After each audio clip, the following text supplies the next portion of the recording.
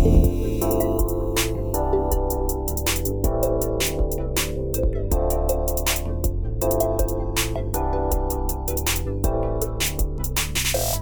welcome back to Footnotes with Dr. Tony Caffey. As always, Adam Castellano. I haven't changed my name. With me is Pastor Tony. It's good to see you again, Tony. Hey, Adam. Good to see you, man. And we have, of course, been moving through the book of Hebrews.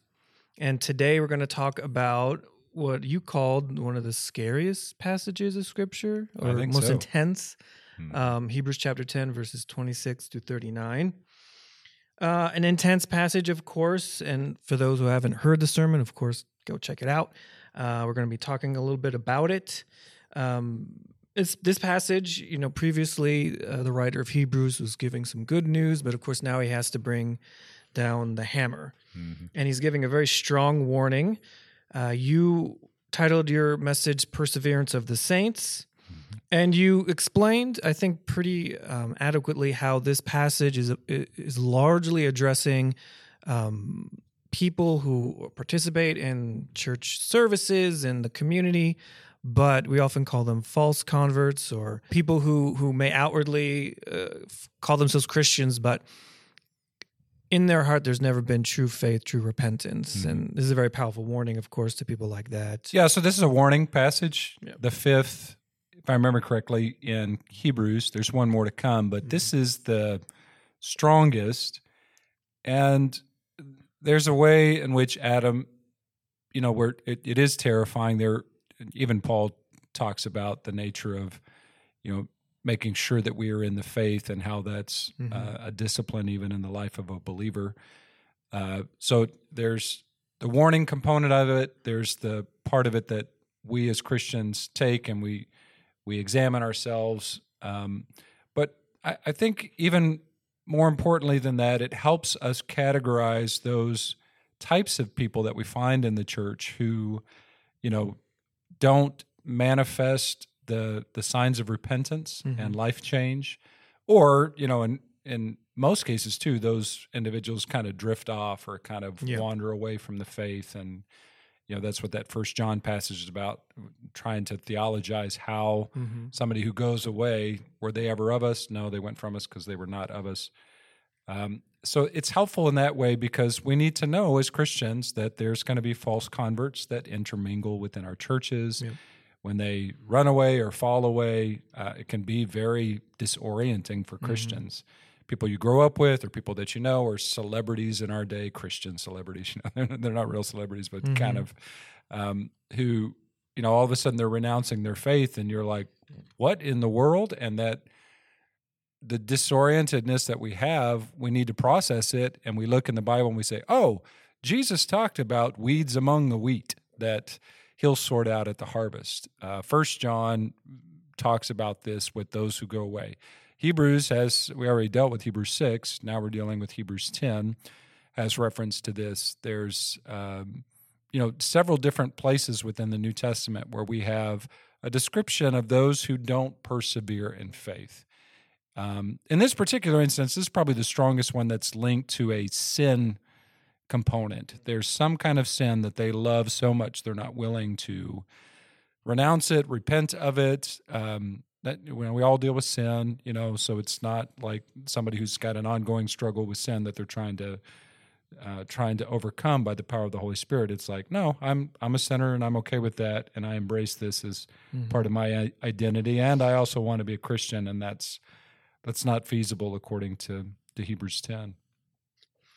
Yeah, and I think this passage has been used, from my experience, by certain churches and people that try to convince you that this is directed to our sincere believers, that if they keep sinning, all this terrible stuff will happen. And even there are churches and denominations and people who think you can lose your salvation. Yep.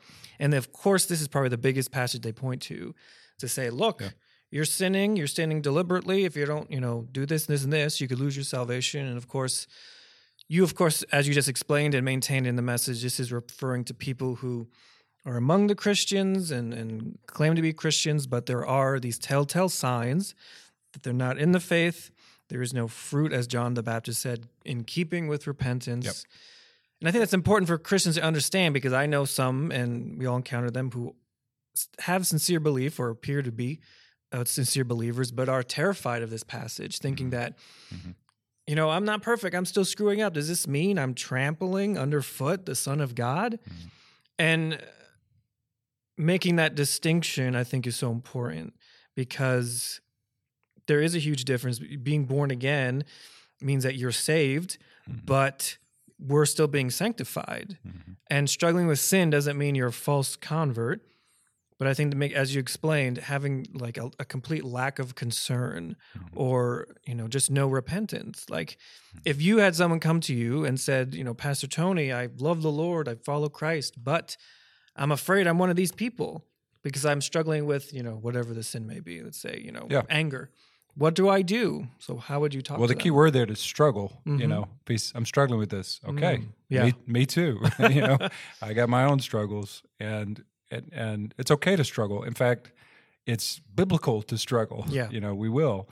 That's why we're given these weapons of warfare in Ephesians 6. Yeah. And we can help with that in the church. We'll help you with the struggle. We'll help you with accountability. We'll help you with maybe scriptures that can speak directly to your issue of sin. We have a biblical counseling program here that you're active in, and your wife, and so there's ways that we can even come at it that way. But I mean, the key word is struggle. There has to be a struggle. There can't be an identity wrapped up in that sin. And I'm using that word identity very strategically, because that's the way a lot of sin condoning is framed. This is who I am. I can't divorce myself from this sin because it is me. Right. And, we serve a jealous God. Christ, Christ won't allow that, for your identity to be wrapped up in something outside of himself. And he can't coexist either with, the somebody who's committed to the sin with the same kind of vehemence that they're committed to Christ. In fact, that's impossible. Yep. So that's the issue. And I appreciate your pastoral heart. There are going to be those within the church who, struggle with assurance, struggle with, that kind of tender conscience about didn't I, sometimes it comes up with the unforgivable sin. Did I commit some unforgivable sin? And, pastorally, you got to walk people through that. And, I've said several times, the only unforgivable sin is unrepentance, is unbelief. And so a sincerity in your heart to and concern for that is evidence that you haven't committed that. Like you're still in the realm of wanting to manifest a life of repentance and faithfulness to the Lord, which is, that's an evidence of salvation. I think we need to say this too, Adam. We don't know everybody's heart. I can't discern somebody's sincere faith or not. And so we're looking for, I guess, clues in people's lives pastorally, and then in the church world to discern that their faith, not so that we can tag them or so that we can, put a sticker on them. This is 100% grade A Christian right here. That's just not possible. But we do need to make wise, discerning, judgments in terms of how we see people in the church. And there's a place. I talked about this when I preached on James this last Wednesday. If you got somebody who's like dickering around with a sinfulness that's going to destroy their family, they want to chase some sin fantasy. They want to, maybe they're already committing adultery and they don't care. We as Christians, brothers in the church, brothers and sisters both, can't just say, "Oh, well, he's saved by the blood of Jesus, no worries." We're tasked, even in terms of the New Testament command, to go up to that person and say, "Look, man, you're going to destroy something in your life." And also, let me say this: doesn't the Holy Spirit inside you bring a sense of conviction about this sin? You want this sin more than you want obedience to Christ. That doesn't smell of somebody who's converted. So walk me through why you would want to do that, or why that's true in your life. And I talked about this too on that Wednesday, just the nature of church being invasive. It's, we're called to this kind of mutual care, love, and even calling to account one another, not with the spirit of judgment or condemnation. We need to be careful about that, but we are to judge, little j, judge one another in the sense that we're here to keep each other accountable for their actions. Yeah. And I think that's a good distinction of that term struggling. And I think even in Hebrews at one point he says, you have not struggled yet in your battle against sin to the point of death. Point of death, yeah. So even the writer acknowledges that it is a struggle. And I find that the idea of your identity is so interesting because, at least from my own observations, that's one of the definitions of an idol, is something you draw your identity from. Yeah. And so if someone is, identifying, as you had mentioned in your sermon, I'm a gay Christian or LGBT, whatever Christian, you're attaching this thing to your identity, and it kind of screams very loudly what that person is truly, idolizing or cherishing. It's this identity that is, a blatant sinful behavior. And it's not always what we define as idol. Usually Christians are like, they'll say, an idol is anything you love more than God. And that's true. But what does love look like? What does worship look like? And I've come to realize that a part of it is drawing your sense of self-worth, your purpose, your identity from that thing. So it could be, sexuality. It could be, a job or money or even good things like family. But whenever we elevate it to that place of identity, we're trying to get from it something we only get from Christ. I think that's a good distinction to make, so we can identify those potential idols in our hearts or whatever the case may be. Little children, keep yourself from idols. That's right. In the 1 John. Yeah, such a interesting way to end a book. It's downright weird, but it gets your attention, doesn't it? Yeah, absolutely. So you also said that another telltale sign that the writer of Hebrews is warning about is someone who fails to persevere in faith. And of course, this is a big topic as, Protestant Christians. We understand this perseverance that if someone's been chosen by God, he's put his seal on them as the Holy Spirit, they're going to persevere to the end. And that's even a term that the Hebrews writer speaks about a lot. But someone who's so quick to fall away is unlikely to be someone who has true faith.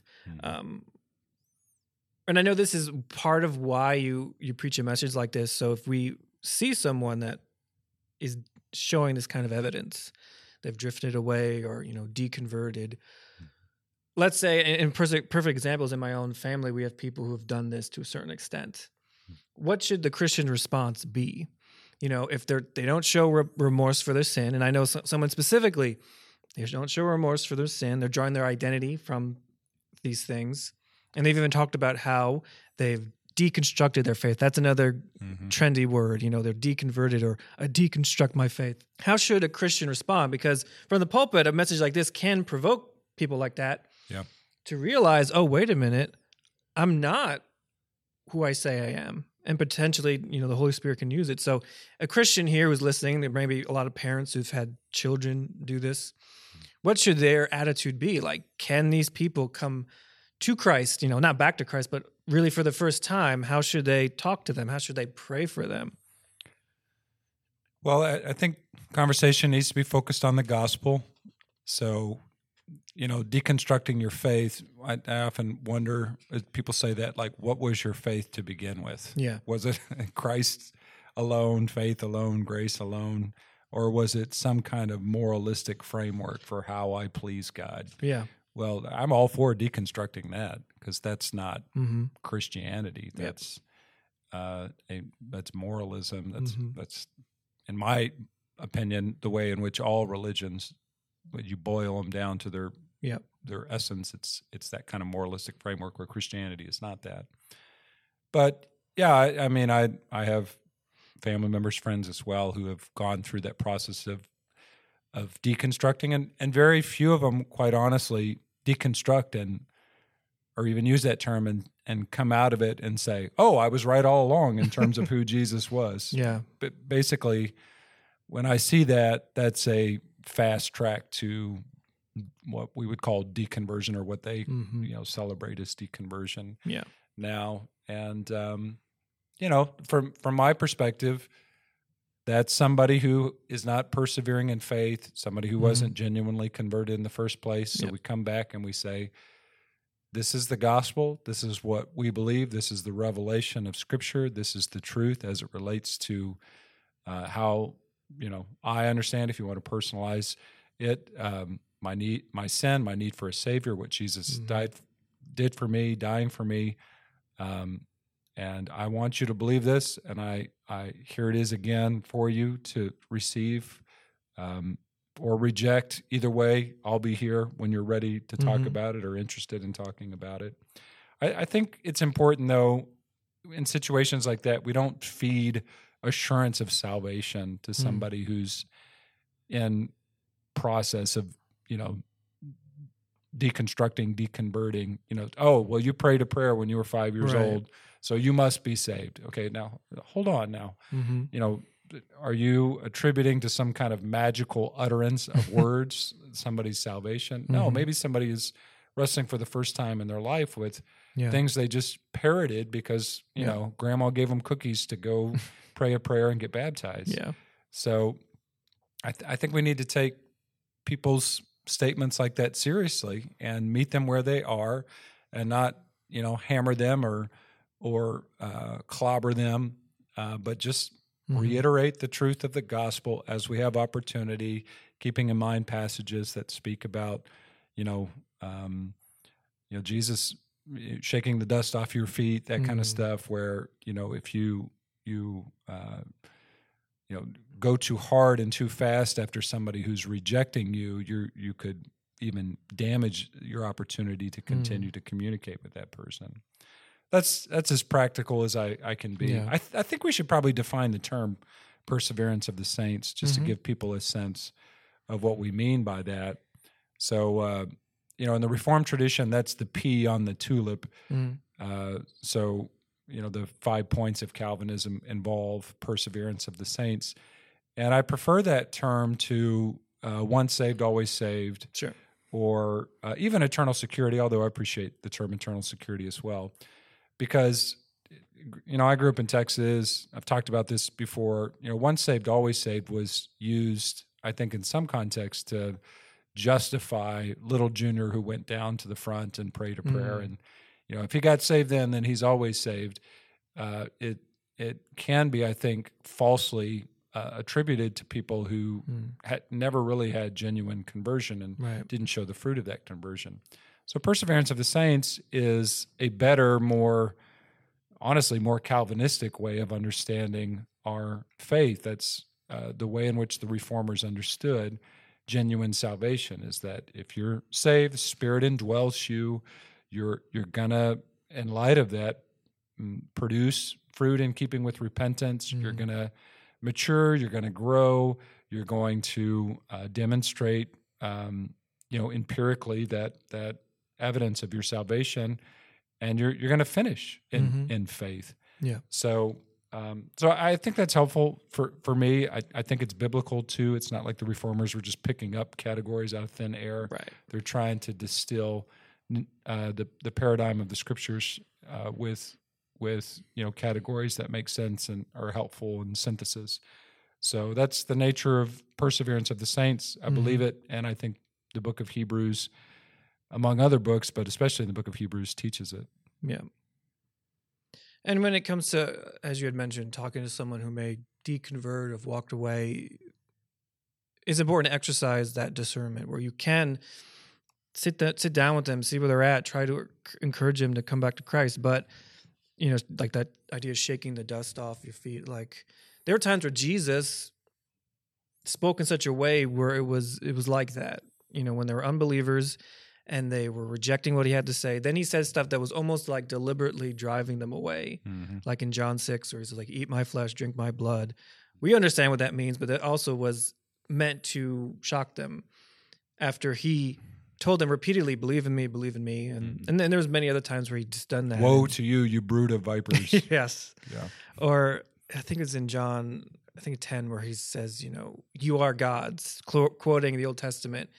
And the context seems to be like he's saying he's not explaining anything. He's just kind of throwing back at them the law to confound them because they were just about to stone him for referring to himself as God. So it's like there is these times when it's difficult for us to draw those lines, and maybe for some people we never draw those lines if the Lord leads. But if someone is stubbornly rejecting Christ and is not showing fruit of a saved life, but is deconverted or whatever, sometimes we have to draw that line. Like I think in the previous podcast I mentioned a friend of mine from college who did that. He was in ministry for years and now openly not a Christian, teaching all this stuff about the universe. I had to decide that, I can't maintain any kind of communication with him, mainly because through social media, I didn't really have a way to connect in an honest way. It would have been just him posting some nonsense and me like, I'm not going to like it. I'm not going to thumbs up it. But there's no way to meaningfully communicate. Exactly. And I can't, even writing a comment underneath might not fall on deaf ears. So I realized it was better to draw that line. So I'm not, You feel like the peanut gallery when you're exactly like doing the Facebook comments. Exactly. Like, hey, me too, And just the idea of even me staying, Facebook friends with him was almost like confirming his lifestyle now. And and for him, and not for everyone, but for him, I realized I need to no longer do that, just to disconnect. And if he ever returns to Christ, or if I have an opportunity to see him face to face, then I would embrace that. But it was one of those situations where I had to be, kind of like, all right, you've renounced Christ. It's not a matter of I'm just struggling. You've renounced Christ. So I have to make it clear where I stand on that. I'm with Christ. I'm not going to back away. So it's difficult, but there are times where we have to do that. You bring up a good hermeneutical question, though, because we want to be like Jesus, and there's aspects of Jesus' life where we should definitely imitate. Yep. But there's also prescriptive and descriptive elements in Jesus' life. So, for instance, we want to be like Jesus, but we're not going to die on the cross for somebody else's sin. That's a descriptive matter, not a prescriptive matter. Should we go around saying to Pharisees, "Woe to you, you brood of vipers"? Right. Probably not. I don't think we have the wherewithal in terms of our spiritual maturity like Jesus did to pull that off. Should we go, with whips and cords and beat people in churches where they're teaching prosperity gospel? I don't know. I mean, that seems a little extreme. It does. I appreciate the practical nature of what you're bringing up here, because children will have parents who have renounced their faith. What do you do with that? Yeah. Parents will have children who, this is real, are embracing an LGBT lifestyle, and now they don't know what to do with their kids. And I guess in terms of familial bonds, like I would encourage, as best you can, the continuity of that, to keep going to see and spend time with your parents who may or may not have renounced their faith, and keep praying for them. This is pretty personal actually for me and my wife. If you have kids that are involved in that lifestyle, or who have renounced their faith, maybe it's not LGBT, maybe it's just like they deconstructed and now they don't believe it, I would say, don't cut them off. Continue to build that relationship. Continue to spend Thanksgiving and Christmas together. Try to be as civil as possible and as kind as you can, and look for your opportunities to speak. Continue to pray for them. Yep. I'm still agreeing with what you're saying in terms of your friend, I guess. There are those moments as well, and there's moments in which the church needs to engage in church discipline, just as a corollary, where we do have to intentionally disassociate with somebody, which is really painful, but necessary in cases where people need to repent of sin. And so I'm agreeing with you, but at the same time, I think the exception to that was probably the familial bonds that we have that, as best you can, you should keep those intact, and pray for an opportunity to speak to somebody's heart about these matters. Yeah, I agree. When family is involved, there is a bond that you want to maintain, and there's no church discipline for families. No, especially, and if it's a grown-up person, there's no parental discipline, right? Once they're grown up, they're out of the house, And I know of people, and in my own family, there's people who have parents that aren't walking with the Lord, or siblings and older children. And yeah, I would agree. You want to maintain that relationship, the familiar relationship, and God can use that at some point in the future, hopefully, in His will to open up their eyes. Any final thoughts on this passage? I know there's so much that we could say. Yeah, and there is the prospect here in Hebrews 10, but also Hebrews 6, even stronger, that somebody will do something or will be engaged in something that permanently removes them from the possibility of conversion, salvation. I mean, that's really strong in Hebrews 6. So I think we should read that. I think we should believe that. But I think we need to be careful to not label somebody that. So, for instance, if we do have somebody who, maybe they grew up in the church or something and they walk away, and it might be easy in a situation like that to dismiss them and say, "Oh, this is Hebrews 6." It's impossible for somebody like that to come back to be converted, and maybe that's true, but I'm more inclined to leave that to the Lord's discernment. I'm going to still preach the gospel. I'm still going to hold out hope for them. I'm still going to, however you want to frame it, offer up the truth that I hold to and believe that God can save them. Maybe, and leave, whatever judgment might be wrapped up in Hebrews 6 and Hebrews 10, leave that to the Lord. Yeah. I always like to think there's always hope if they're still breathing. True. We could, just put it in God's hands. All right. Yeah, true. So this has been Footnotes with Dr. Tony Caffey. As always, thank you, Pastor Tony, for being with us. Every episode is available at vbvf.org in our podcast channel.